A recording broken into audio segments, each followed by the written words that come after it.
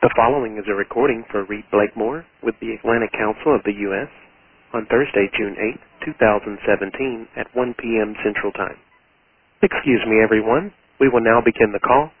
Please be aware that each of your lines is now in a listen-only mode.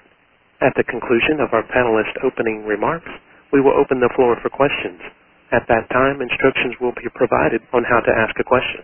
I would now like to turn the conference over to Mr. Joshua Corman, who will introduce the call and begin our discussion. Mr. Corman, you may begin.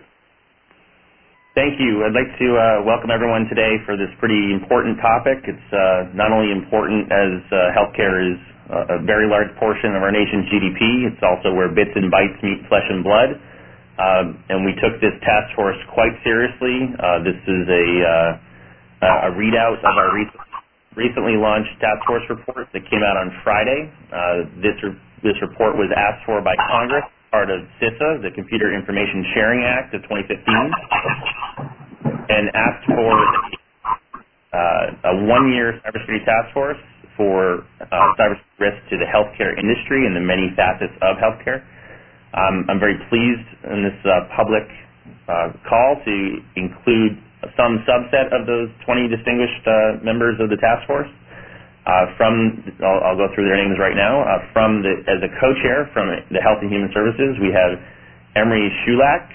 He's the Chief Information Security Officer in the Centers for Medicare and Medicaid Services at the U.S. Department of Health and Human Services. And I'm very pleased that you could join us today, especially after testifying to Congress this morning on this very report. We also have Mark Jarrett, MD, who is Senior Vice President and Chief Quality Officer for Northwell Health, and he's a professor of medicine at HofStra, Northwell School of Medicine. We are additionally joined by Jackie Monson, who is the VP and Chief Privacy and Information Security Officer for Sutter Health, to bring a health delivery perspective and integrated health networks. We have Terry Rice, who's the VP of IT Risk Management and Chief Information Security Officer at Merck, but also serves on the board for the National Healthcare ISAC and brings a wealth of perspective there. Next, we have Christine Sublett, Chief Information Security Officer and Head of Compliance at Augmetics and Sublett Consulting. And did I catch everybody? All of my distinguished panelists there. All right.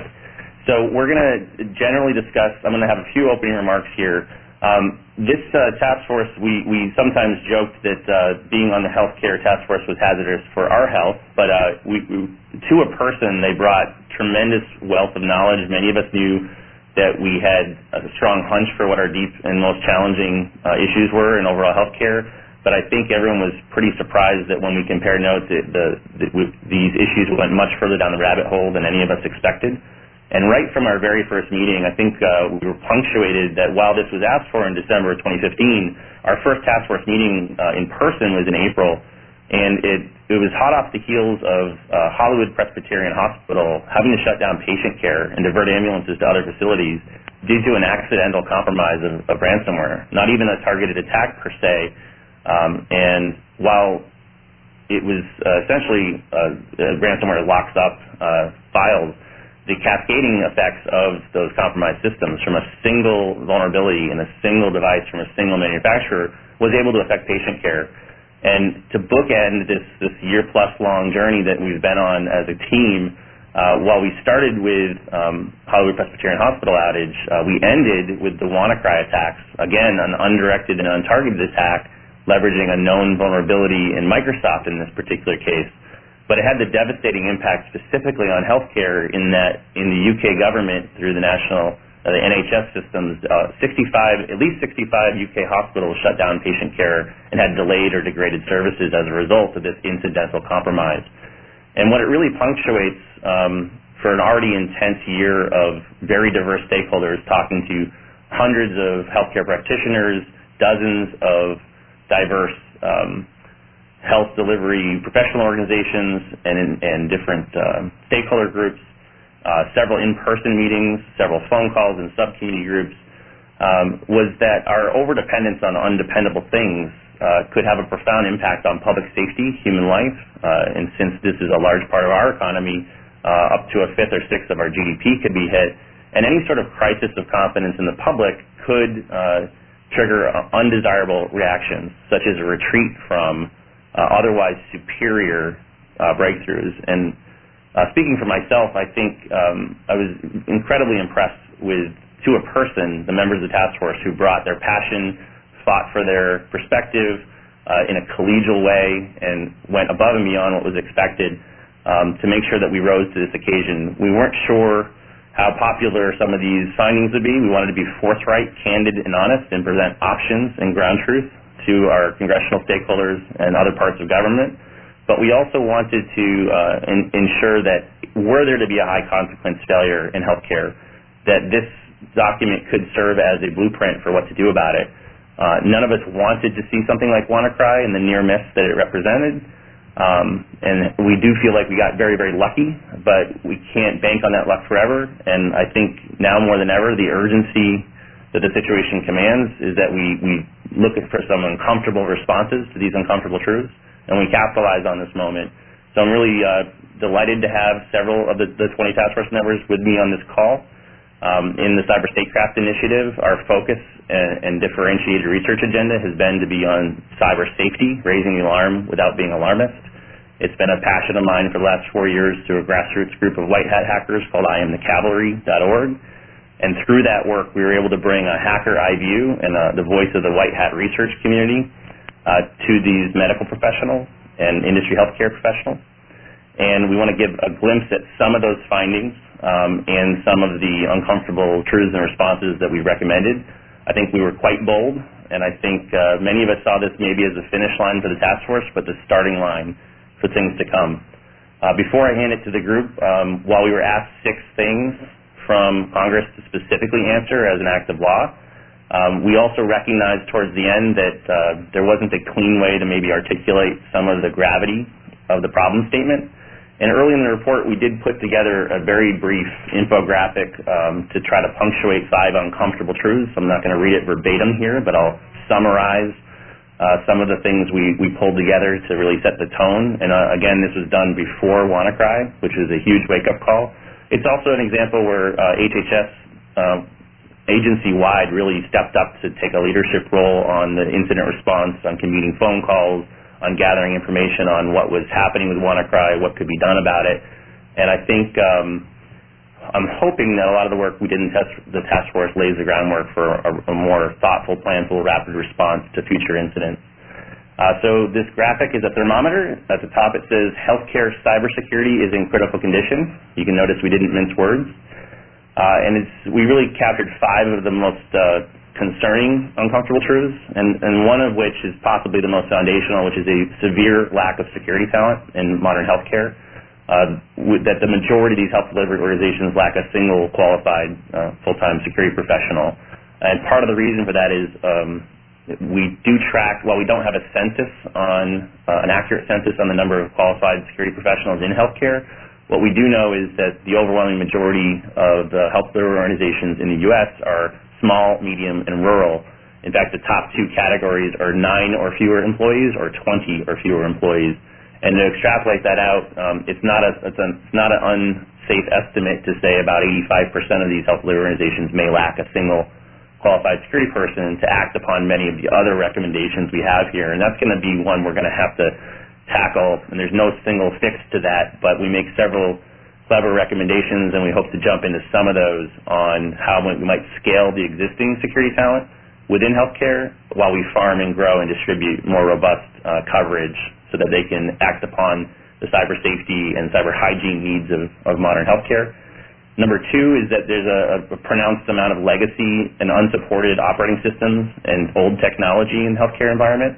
It's not uncommon to encounter Windows XP or even older Windows operating systems in the clinical environment, given that the long time to live and the very long protracted times it takes to get things approved through FDA and other means. So they're often trying to defend harder to defend unpatchable or unsupported systems well past their expiration date. Number 3, we tend to see a level of over-connectivity or premature connectivity in the health environment. Part of that is a lack of security talent to properly do segmentation and isolation. But the net result is that we have large, flat, unsegmented networks in many cases, so that a compromise of one system can have a cascading effect to affect the entire healthcare facility. And in some way, this is an unintended consequence of the meaningful use incentives from the HITECH Act, which, with the best of intentions and with tremendous benefit, took us from paper records to electronic health records. The challenge being you took systems that were never designed or threat modeled to be ever connected to anything else, and we've kind of forced them to be connected to everything else through some incentives. So that is one of the things that compounds the full reach of compromise. And then the fourth of five uncomfortable truths is that a vulnerability can impact patient care, as we saw with Hollywood Presbyterian. It was a single Java flaw in a single library and a single device. And in the case of this most recent spate of 65 UK hospitals or more, that was a known vulnerability in Microsoft that had a fix available since March, but for all the reasons aforementioned, we hadn't sufficiently fixed those systems. And it's a wicked problem to try to look at contributors as to why. And then lastly, if we have a severe lack of security talent, they're trying to defend older, less secure systems that are over-connected to each other in the outside world, a single flaw in a single device can affect patient care by either delaying or degrading delivery of care. The really sad news is that known vulnerabilities are an epidemic in this space. Historically, it's not uncommon to see a single device have over 1,000 security vulnerabilities in it. In fact, we specifically mentioned one here that had over 1,400 in it. Now, that might sound like a scary story, but I encourage people to go look into the links provided because that manufacturer chose to fix them all, and just updating 7 packages removed those 1,400 vulnerabilities. So we know that this is, we can be smart about the 80-20 rule here, but the combination and confluence of these and other issues means that we have enjoyed a very long period of obscurity where adversaries weren't really targeting healthcare. But given the nature of our overdependence on potentially undependable things, we have created a condition such that the actions of any outlier or accidents and adversaries could have a profound impact. And we all believe in the promise of precision medicine and the promise of connected technology, and we know that these advances are improving the quality of care. We don't want to scare anyone away from quality care. We just know that if we're cavalier about the peril, then we could have a crisis of confidence that could postpone or delay or degrade our ability to trust these. In fact, I'm here in Arizona at a first of a kind cyber simulation where we have physicians in a training facility who are going to get some cybersecurity injects throughout the day to capture how they react and how gracefully or ungracefully they react to these cybersecurity root causes of failure. And I think preparedness is the watchword and a thoughtful, planful response. So we don't want to be overwhelmed or paralyzed by fear. What we want to do is full-on recognize the nature of these challenges and make sure that our recommendations in this context are aggressive, are bold, are thoughtful, and get serious consideration. As many of us feel we got lucky with WannaCry, now that the bell has been rung, it's more visible to other accidents and adversaries how fragile we are, and now is a perfect time for us to dig into these recommendations and make sure we prioritize them so we can maintain the promise while mitigating the peril. So with that, let's shift to some questions with our subset of the task force. Emery, since you were the government co-chair, I would love to give the floor to you first to talk about the experience, the philosophy approach, and any other initial remarks. I know you had to do a congressional testimony this morning for House Energy and Commerce, but what would you like people to know before they read this report? Yeah, I guess I want to thank, the people online, and specifically I want to thank the 21 task force members, including the 17 from private sector organizations who contributed to making this report possible based on their passion to improve the sector. And I think, a lot of the conversation that we started this morning with the testimony as well as the report itself, I think the one thing that is kind of overlooked in what we've talked about so far is that, there are 6 imperatives, 27 recommendations, 104 action items, and, the testimony this morning focused on what is HHS doing. And what I want to highlight today is that roughly half of the action items from that report are focused on what industry could be doing. And I think, we're obviously going to, at the department, continue the conversation of, where HHS is reaching out, where they can help coordinate, what they can do, and look at for possible improvements based on recommendations from the report and how we can prioritize those. But I think the audience probably needs to be thinking is, roughly half of these action items fall squarely in the industry-focused side. How do you get engaged? How do you lead? How do you drive change in the industry? Because the task force members really did feel that some of these challenges really are about establishing best practices, voluntary standards, and a movement forward in terms of how to address some of these pieces of the puzzle. So, I want to make sure people really think about, it's like that somebody isn't here to just do this and solve this for us, but that we each have to engage throughout the process, both with the government and on the private side to make this successful. So, I think it's pretty clear from the task force that, they see this as a shared effort, and that cybersecurity is no longer treated as an IT issue, but as a patient safety issue. And going forward, we all have to work together to be successful. So I don't want to drag on since I know we have a number of speakers today, but, that's the one thing I'd really say is from industry, how do you guys engage and how do you want to drive change going forward? Thanks. Thank you, Emery. So I have a number of questions that people were dying to ask of each of you. I think I'll start somewhat arbitrarily, but given that Terry Rice, you serve as one of the board members of the NHISAC, of the National Healthcare ISAC, and you tend to get an industry-wide view. I think one of the things that was maybe surprising over the last year is maybe, even though we make fun of this line that security through obscurity is no security at all, healthcare has enjoyed relative obscurity. We know we've been prone, we know we're prey, but we had prior lacked sufficient predators. I think that all changed in 2016, didn't we go from almost no ransomware to the number one attacked industry? What's been the NHISAC kind of collective response? Well, thank you, Josh. There has been a significant uptick in incidents. They're both by opportunity because of the vulnerabilities you highlighted in the opening remarks, as well as threat actors realizing that there is either money to be made through the theft of information or through the latest ransomware, and that the sector as a whole tends to be a very weak target. So the NHISAC has been doing a lot to facilitate some of the items that are called out in Imperative 6 around information sharing.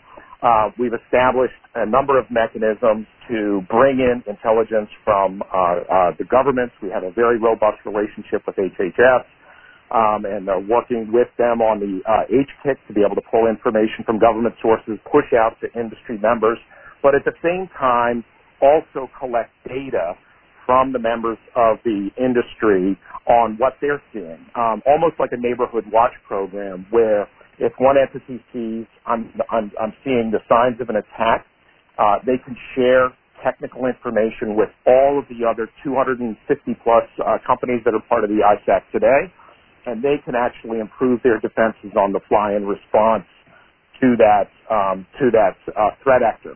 But that's the baseline.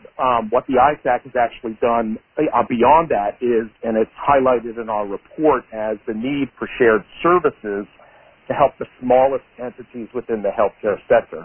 So what we're trying to do is to create both group purchasing opportunities as well as shared services that can be directly provisioned to members of the healthcare industry to remediate some of the vulnerabilities, some of the incidents, some of the threats that they're dealing with.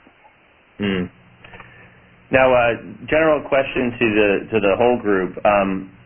People are unlikely to read this entire report from cover to cover unless their job depends upon it.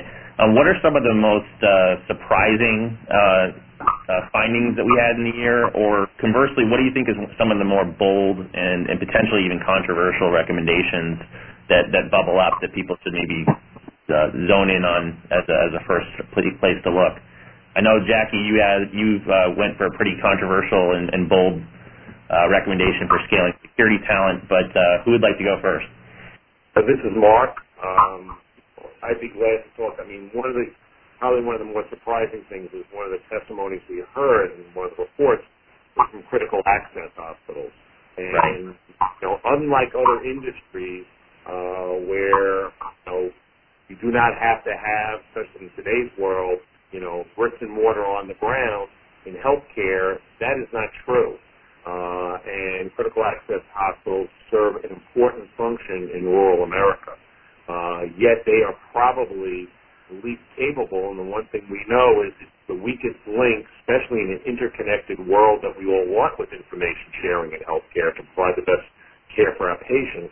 It's those weakest links and all those small practices and hospitals that are really, what we've learned is really probably the biggest vulnerability, rather than just big systems, which tend to be somewhat robust and can respond to things and are able to keep up better than these small hospitals. I think that's a major area that we have to be concerned about in the country, as you said in the very beginning, Josh, that has lots of small providers, lots of small mom and pop shops, so to speak.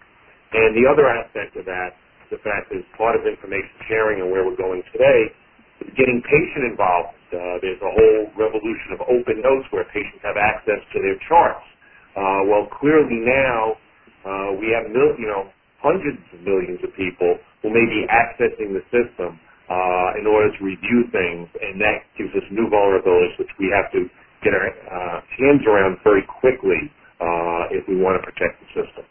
Yeah, I think that was very eye-opening for me, and Fred Trotter, who couldn't join us, has been very focused on a lot of these next generation and precision medicine and patient-involved data flows, and what's become clear is there hasn't been the resources or talent to even secure the information and health delivery of data across existing trust zones and people who are custodians of that data for a moment, a month, a year, or for the lifetime of the patient. Part of the dual-edged nature of precision medicine is we're going to be increasing the number and variety of trust zones at the data, further adding level of difficulty. And I feel like that's going to be something that could be a fantastic follow-up to the great body of work here is additional threat models and analysis of, essentially the lifespan of your patient healthcare information in this newer model, which has the ability to add machine learning and a lot more insight more quickly, but also a far more wicked and complex problem to try to solve for. Who would like to go next? This is Jackie. I'll go next, just emphasizing some of the things that Mark said. But I think in order to, as he talked about a lot, the small provider practices and the small rural hospitals that really make the entire healthcare sector vulnerable because we're all now interconnected, with the initiatives on precision medicine and interoperability, I think, a couple of bold areas that I think are absolutely necessary. One of them is the broad idea of looking at all of the regulations, both at the federal and state level, that fall into this area, whether it's cybersecurity or HIPAA privacy or security or other things, and finding a way to harmonize those laws. I think oftentimes healthcare organizations, large or small, are really focused on meeting the regulatory requirements, and oftentimes we're challenged with the fact that they conflict and that it's really expensive. And when we look at that, because it's so expensive, we're not actually dealing with the highest risk or vulnerabilities that we have and aren't addressing them because we're worried about addressing the floor level, which is the regulations. And more specifically, the recommendation on Stark and anti-kickback and trying to obtain an exception similar to what occurred with meaningful use to be able to find another avenue to help these small physician practices or small hospitals get the security talent that they can't obtain themselves because they either don't have enough resources or enough funds to get them. And then I think the other bold one is just related to the calling out the lack of talent that we have and the need for the right talent at the right level for the organization to make sure that they're addressing it. What might be right for Sutter Health as far as a security professional might be completely different than what a small rural hospital needs that might only have one individual doing security for the entire organization. That person is going to have deep technical knowledge in addition to leadership and oversight around security. And I think those two things were probably some of our boldest requests, but absolutely necessary to really moving the ball and addressing a cybersecurity risk. Yeah, and given that many of our members on the call now may not come from healthcare, and without giving a tutorial on Stark and why we want an amendment, essentially part of, if I recall this correctly, part of the idea is you have some qualified security talent at maybe a larger provider like a Sutter, but many of the health delivery organizations you interface with or have shared risk from, it's difficult to lawfully share that knowledge and guidance with those folks that A, can't afford it, and B, represent a risk to your own interests. So we had numerous recommendations and ideas captured and shared in the task force and even in the final document, but this was one of the ways to maybe share the scant resources we have with smaller organizations living below the security poverty line. Did I get it somewhat right? Yeah, let me provide an example. So, for example, if at Sutter Health we're connected to around 5,000 physicians that see patients in their clinical office and then also see patients in our hospitals, and if we wanted to provide them technology around cybersecurity today to make sure they're as secure as we are, we would essentially violate Stark and anti-kickback, and so we wouldn't have the ability to do that. The law would prohibit it. Okay. Now, before we leave this topic of scaling security talent, we had many ideas on this. This is one of those wicked problems there was no silver bullet for. There may not even be silver buckshot for. But some of the ideas explored or at least unearthed are there is the use of a virtual chief information security officer, so one qualified professional who shares time across some reasonable number of facilities that's emerged in other sectors that could be tapped into here if appropriate as a stopgap while we build up more robust and more credible solutions. There we did encounter in Illinois an interesting approach where a bunch of small and medium and rural organizations pooled money together, started a nonprofit, hired a chief information security officer to service their collective needs.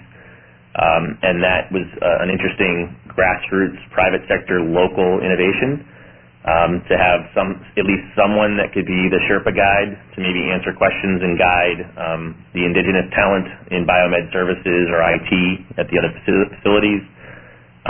We have encountered, and I think, Terry, I learned this from you, that the Singapore government does subsidize some level of cybersecurity talent in their healthcare. Granted, it's a smaller nation, but they were able to justify that cost and investment. And too late to put it in the actual report, one of our colleagues from the support team pointed out that these critical access hospitals of 25 beds or less already are deliberately geographically distributed in the nation, get government funds, and that may in fact be a natural place for us to try to incentivize or subsidize maybe some sort of Teach for America-like program to drive some localized talent into at least a regional distribution. There's a number of ideas that we touch upon, and there's a lot more investigation to be done. But it's such a foundational gap because if we have other recommendations that are excellent in the report, like doing a self-assessment against the NIST cybersecurity framework, well, even doing such a self-assessment requires some prerequisite familiarity with cybersecurity, and to do that well and sufficiently, this is why it's such a foundational gap. Why don't we, does anyone else have anything on the talent workforce challenges before I drop a controversial element on that? I just have one thing to add. This is Christine, and I primarily work with health tech organizations, a lot of small to mid-size, early to mid-stage companies, and they have a lot of the same challenges with resourcing that small to mid-size and rural HDOs have. And we are seeing success with utilizing shared or third-party CISOs or other type of security resources, across multiple companies to try and meet the security needs for our companies, but also, the requirements for the HDOs where they're trying to sell their products. Indeed. In fact, I haven't heard the latest statistics, but when we were first getting to know the Food and Drug Administration through our Hippocratic Oath for connected medical devices, we had learned that the overwhelming majority of device makers had 11 or fewer employees. So we tend to think of these massive mega corporations, but a lot of these innovations come from very small teams, and if they're about that size, the likelihood that one of them is a security architect is significantly lower. So one of the things we spent a long time on and never quite came to grips with is I'd like to phrase this maybe imperfectly, that back to the dearth of security talent, this was never meant to be a pointing finger or a lack of empathy for these very cash-strapped organizations. So it's really that there's two truths in tension, at least two truths. One is that healthcare, especially small, medium, and rural, are operating on razor-thin margins, if at all, and any additional costs could break the camel's back, and we may even see healthcare deserts where there isn't a health facility for 100 miles or so. So we have to be incredibly sensitive on the one hand that healthcare is target rich and resource poor, especially in the long tail of the bulk of health delivery organizations in the U.S., and a belief that if we're over-dependent on undependable things, I floated out this controversial line of, if we can't afford to protect it, then we can't afford to connect it, which is perhaps if we are starting to realize the risks of accidents and adversaries like WannaCry potentially triggering a crisis of confidence or causing a more risk-averse posture or a retreat from otherwise superior innovations, that would have a pretty deleterious effect. So is there some sort of path forward between the current state where we're target rich and resource poor and the competing reality that there may need to be some minimum level of hygiene and staffing to safely operate these hyper-connected deliveries? And we struggled with that significantly over the months because the ground truth is just uncomfortable. How would you recommend, any one of you recommend, that we confront those competing truths, or how would you massage that tension? I guess I'll take a stab at it, Josh. It's Terry. I think and you accurately portrayed the problem. I think it's even bigger than that. In that, I think it was Mark Andreessen said that software is eating the world. A number of years ago, and you've seen industry after industry sort of succumb to software automation and replacing human labor with automation. I think we're starting to see that in the healthcare industry. Automation in manufacturing, automation in the labs, automation in the hospitals, and we still haven't solved the fundamental problem of how to write secure codes.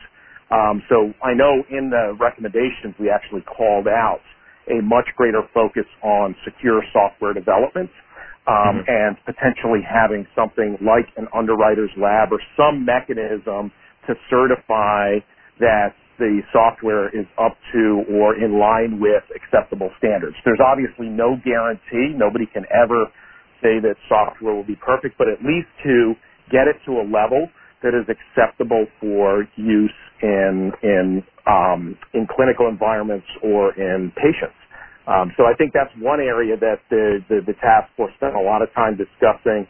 And there are a lot of opportunities, and there are other industries that have sort of gone through this. The electricity, which we had a pretty long session with members from the energy sector. The financial sector's done some of that. We spent a lot of time with them as well. And so I think there's lessons that can be taken and standards that can be taken from there that can be applied to healthcare. And I think the FDA is actually doing a pretty decent job in trying to bring those to fruition. Indeed, and I'd like to remind people we don't have to boil the ocean. We can crawl, then walk, then run. There's some short-term, mid-term, and long-term things we can do. Some, to Emery's point, some are going to require some government action. Some of them are going to require, congressional action. Some will require maybe HHS action, but many will be doable within the private sector. While he couldn't make this call, Michael McNeil from Philips has been voluntarily doing something innovative that we all got pretty quick consensus on, which is that he started publishing essentially an ingredients list for his medical devices. In other words, a software bill of materials with all the third-party and open-source libraries they use and the version numbers. And the utility of this is at least twofold. One, when someone's purchasing something like a Mayo Clinic or a Cedars-Sinai, they can compare the relative hygiene, cyber hygiene, and known vulnerabilities of product A versus B versus C, and let people spend the money they were already going to spend on less risky investments. Number two, if there is an attack in the wild like a WannaCry or like the Hollywood Presbyterian outage due to the SamSam ransomware, many people got an FBI bulletin or an NHISAC alert, but they had no idea how to tell if they were affected and where they were affected. So such an ingredients list might enable for very prompt and agile identification and remediation to say, okay, I do have 3 devices with that vulnerability. Let me take them offline and patch them post-haste. So that's kind of a recommendation. What we realize is that's a very natural thing to potentially do for not just FDA devices, but also for electronic medical records and EHR systems through OCR and others. So that was an example of something that might not be incredibly hard, but might raise the bar significantly, especially on these high-intent, low-capability adversaries that we're worried about that may have the means, motive, and opportunity to take life in healthcare. Or even more likely is these accidental compromises due to WannaCries, just collateral damage of a mass infecting internet worm. We like to remind everyone that malicious intent is not a prerequisite to harm, and one of our greatest exposures is simply the accidental chatter of the baseline noise of the internet right now, with large-scale attacks like Mirai or WannaCry, which may not be deliberately trying to harm healthcare, but may have the impact nonetheless.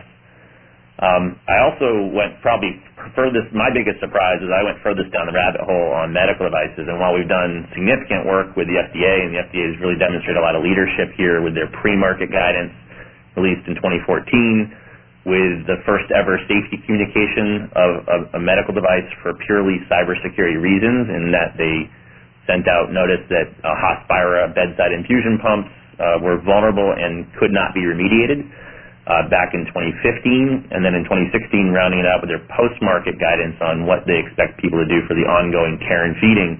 So they have a significant head start there, but as we pulled the thread in the clinical environment, what we found is while we're improving the future supply of medical device technologies, there's a very serious legacy IT problem in the healthcare, and one of my favorite lines from Michael was that while his new devices are great, he can't pry them out of the healthcare's cold, dead hands. They're still going to use the old ones until they cease functioning. And that really long tail of low hygiene, vulnerable devices, I think we must have spent 9 months on going really far down the rabbit hole on the wicked problems there of, could we do a cache for clunkers like we did for automobiles to maybe get unsafe vehicles and polluting vehicles off the road? At such a time when the incoming supply of medical tech is sufficiently superior to the current supply, such a recommendation is controversial, but did make sense economically and public safety-wise in the past, and I think there's a strong argument to do something similar here, maybe for devices that meet certain criteria or things we want to incentivize. But also what we noticed is that when many of these devices are building on Windows operating systems or on Android, a lot of the new devices are built on these commodity operating systems with shorter times to live, shorter support life cycles, and moreover, they were really never designed for safety-critical environments where bits and bytes meet flesh and blood. There's a number of uncomfortable findings there where we may need to incentivize alternative architectures, different support windows, different capital expenditure models. But even if we just keep bringing in new devices, what we found is if it takes 6 years to bring a new device to market and the average time in the field is 15 or more, that's a 20-year plus life cycle, and the average Windows operating system isn't supported for more than, say, 6 or 7 years. So we've got a real serious disparate rates of change issue that I think was only possible to uncover through the intense effort of the task force. So there's some private sector things that could be done there, but we also know we may need some sort of cash for clunkers appetite at some future date from Congress, and or some fine-tuning to command bill of materials and a discouragement of unsupported operating systems in future medical approval. So those are some of the big surprises. Anything you're afraid people will misread or misunderstand from the task force? And I would like to open up to the line to questions after this quick round. So if you have your questions ready, please contact the operator as instructed. Does anybody have anything that they fear might be a misinterpretation or an over-application of our report? This is Jackie. I think generically that really anything in the report could be construed as controversial and as really bold. And so what I would like is for people to keep in mind that we're really looking at it with good intentions to try to sort out what are the really big things that we need to do quickly, whether it's from the help of the government or stuff that the industry can do to really help move the needle in solving our cybersecurity crisis that's going to continue until we start doing proactive things at the same time that we're doing reactive things. Indeed. And this is Mark, and I think the key is it really needs to be a public-private partnership. Neither group can do it alone. It's only the discussion and bringing together everybody that's going to result in a solution, because private industry can't do it alone, nor can the government mandate it to get it done. So I think we really need to be practical and look at it as that way as the task force was, because that's the only way the solution is going to be reached. I personally encountered, and I think many of you did as well through some of the interviews and testimonies we did both on the phone and through in person, is that there's a level of exhaustion and fatigue on the part of many of these health delivery professionals. And a fear I have is that while we want to be hard on the problem, we don't want to be hard on the people. We were incredibly impressed with many of the people we interviewed. We have a tremendous empathy for how hard a job they have and how limited their resources have been in the current model. So we're not looking to bludgeon or punish these collaborators. What we want to do is make sure we have eyes wide open on what the risks are, that we render these costs visible, and that we have the tough conversations to figure out which adjustments might be possible. So I hope any healthcare professionals that encounter this report realize we had to be candid, honest, forthright, with the best of our ability through our relative expertise, not to judge them, but to maybe equip them to start improving the situation before things get out of hand. So I would hope people take it in that spirit and that stride and not look at it as an indictment of people who care deeply about patient care and about advancing the field.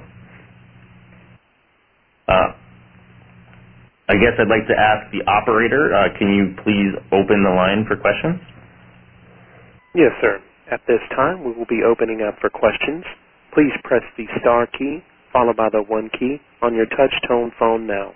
Questions will be taken in the order in which they are received. Please be sure to introduce yourself when asking a question. If at any time you would like to remove yourself from the queue, please press star 2. Yes, while we wait for them to ask their questions to the moderator, does anyone else want to build on that last point? We did see some pretty raw emotions. I think the phrase I heard most from the small, medium, and rural practitioners was, "We are not incompetent. We're doing our best." And that really struck, it really hit us hard to know that they're trying the best they can, and they're doing it within the constraints that they have. Well, this is Mark, and from the viewpoint of what I do for 90% of my time in quality and safety, it's never judgmental, as you said, Josh, as to where we are now. Where we are is where we are. It's what we can do to improve our performance going forward without trying to assign blame to anybody, because there is no blame. This is a problem that is actually a good problem because we've really achieved great interoperability. We've achieved dissemination of electronic health records throughout the whole country in a rapid amount of time. But that presents new problems, and that's the way we have to address it. So it's not that people have not been doing their job. It's just this problem now has grown astronomically just because of the fact that we've been successful in really moving this country from a paper-based system to a digital system.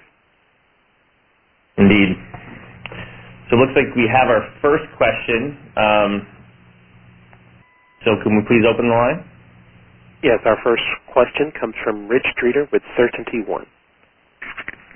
Hey there, I was just curious if you guys had any discussions or thoughts regarding the HIPAA regulations and whether or not the necessity to keep the HIPAA regulations intact limit the ability of both producers and users of healthcare information from trying to implement innovative ideas?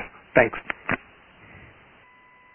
My quick stab, but others can join in. This is HIPAA. One of the things I said on day one is that there may be a false sense of security in that we have robust HIPAA requirements and audit regimes, which is mostly focused on patient healthcare information. And the cavalry has lovingly made the joke that we love our privacy. We'd like to be alive to enjoy it. So I think we really expanded the aperture here to include patient care delivery, loss of life, economic impact, theft of the robust amount of intellectual property and trade secrets in the pharmaceutical and bioresearch parts of the aspect. So we really expanded the definition of healthcare risks.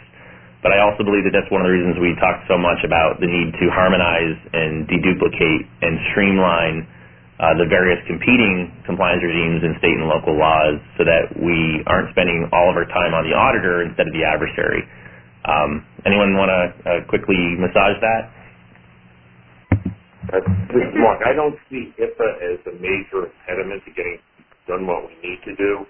I think the concern about HIPAA goes around one of the issues that we addressed, that we really can't have a culture where reporting things gets you into trouble. Right. Don't share information. So sometimes, there are breaches where you're clearly at fault. You had unencrypted laptops that were stolen. Well, clearly that's a problem.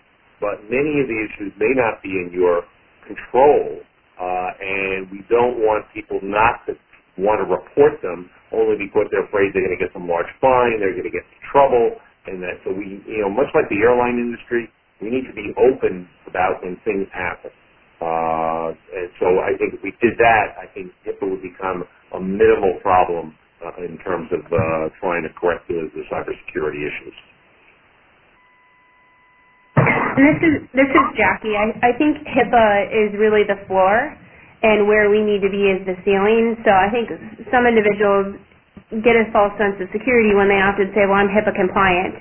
So I think HIPAA sets the floor, and there's definitely a place for that. I think, as Mark alluded to with the reporting, we actually did invite Office for Civil Rights to talk to us when we were evaluating, and they absolutely shared that, there's no prohibition against, sharing information with regulatory agencies or law enforcement agencies in order to, discuss your cybersecurity threat. I think in reality, it's a fear that the industry has, is if they report it, that they'll then be investigated. So I think there's some opportunity from a PR standpoint of just education from OCR and others about, what it actually means versus what people perceive it to mean. And then, I think we see HIPAA as just the floor to where we need to be, and often see that it conflicts with state laws that are in place, and that's really where the look needs to be, is how do we harmonize those state and federal laws so that folks aren't stressed out about should we comply with HIPAA or should we comply with a California law. We're looking at it holistically and appreciating which law we need to comply with, in addition to really solving the bigger problem, which is we have to look at it from a risk management, risk analysis perspective and address the highest risk. And if you're doing that, you should be compliant with HIPAA already, because it's the floor, not the ceiling. Yeah, and to add to that, establish a healthcare-specific cybersecurity framework for use, in addition to looking at the HIPAA security rule. Yeah, indeed. There's quite a bit that we can build upon there. We saw very light adoption of the NIST cybersecurity framework thus far in healthcare. I think that was one of our first things from NIST with the available data was there were some pretty key gaps there. That's why we want to see some more. But we also know that some of the things have to be tailored to safety critical industries versus maybe financially motivated adversary looking for confidentiality of data. In healthcare, for example, so maybe a vulnerability gets a very low score if it's just an availability or denial of service threat versus a confidentiality loss or code execution threat. but maybe an availability attack on a bedside infusion pump could lead to a fatality. So we really have to customize and tailor things like vulnerability scoring systems, which is being worked on and also recommended, and things like more tailored adaptations of the NIST cybersecurity framework. No one should wait for that to occur to start applying key gaps they already have, like an asset and inventory management was one of the huge gaps. But what we recognize the need to understand the unique nature of healthcare delivery. If there's one more, I don't think we're going to have time unless there's one right in the queue right now. At this time, we have no questions in queue. Perfect. And then, so back to, let me come full circle for maybe a closing thought or something constructive, because this is some very overwhelming information. Emery, when we started with you correctly reminded us that this isn't all about HHS, or it's going to have to take actions on multiple stakeholders' parts. One of the recommendations I think is fairly interesting, and I think we got a glimpse into with the HHS WannaCry response, was the notion of maybe having a central coordinator for cyber to be the interface for the private sector and public sector and interagency work. So I'm very eager to see, once the dust is settled and we have all these congressional hearings, which of the recommendations were most attractive to HHS as both the sponsor but also the wrangler of us, the motley crew of task force members here. And what things are smart and actionable to do to immediately have a positive aspect. I think there's been pretty impressive leadership on the response to WannaCry across HHS, and we hope that we can do that even more, because the sad truth is we'll see more attacks like this, not fewer. But does anyone have any closing or positive thoughts on things we could do almost immediately as we further communicate this and engage the multiple stakeholders? Yeah, the one thing I would say is, obviously in the testimony and as a result of WannaCry, you can see that there is a broader engagement from HHS in terms of the outreach during cyber incidents and where that's going. I think, as was mentioned in the testimony today by Mr. Scanlon, that, there is initiatives going around the HKIC, the deployment of that, and how that may change some of the dynamics of those relationships. But I also encourage the sector to reach out to NHISAC and HITRUST and the other ISACs and ISAOs that they work with, and build those relationships now and share your thoughts and ideas, with what you're really looking for, because they can't really tailor their material if they don't hear your voice. So I think that would be a key piece that I'd want to get out. Anyone else in closing thoughts? I guess one that I could throw in there is, given this is a congressional task force housed within HHS and certainly has key stakeholders in other areas like NIST and DHS and the White House and other areas that concern public safety or national security or whatnot, it may pass unnoticed by the private sector. And one of the things that I've been most excited about coming from the private sector is many of the IT and cybersecurity innovators have largely ignored healthcare, assuming there was no money or no need or no recognized pain points. I think while the bad news is we've identified several fairly troubling risks, those do create significant opportunity for innovation and private sector solutions to fill some of these better identified needs. So there could be significant opportunity for innovation and new markets to open up for those that are industrious enough to try. I think what we've done here creates a fairly accurate and fairly comprehensive look at some of these under-addressed or unaddressed challenges. And in a time when we have a job problem and a time when we have a lack of innovation, that's the fodder for a lot more people and bright ideas being brought to bear. The necessity is the mother of invention, and boy, do we need some right now. So I'm encouraged at the possibility of response for private sector folks that give a look through our findings and see opportunity in them. All right, unless anyone else has some parting wisdom or encouragement, I'd just like to thank my panelists for their time today. The report, go ahead. Nope.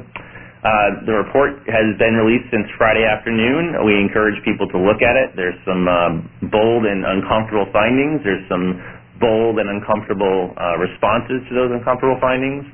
And while I think we've really advanced the conversation in a very poignant way in the face of WannaCry, many of us feel that this isn't the finish line. It may be the starting line for a lot more work to be done in collaboration with the private sector, the public sector, and even the philanthropic and altruistic sector drawn to the Atlantic Council and networks like it. There's some real wicked problems in here. I think we have the mettle and the innovation to rise to meet them. Now we just need the will to do so. So thank you to the task force members for their commitment over the last year plus. Thank you for the members for joining this call. And I will release you to the other affairs of the world. We hope this is the start of a conversation, not the end, and look forward to working with you. Thank you, ladies and gentlemen. This concludes today's teleconference. You may now disconnect.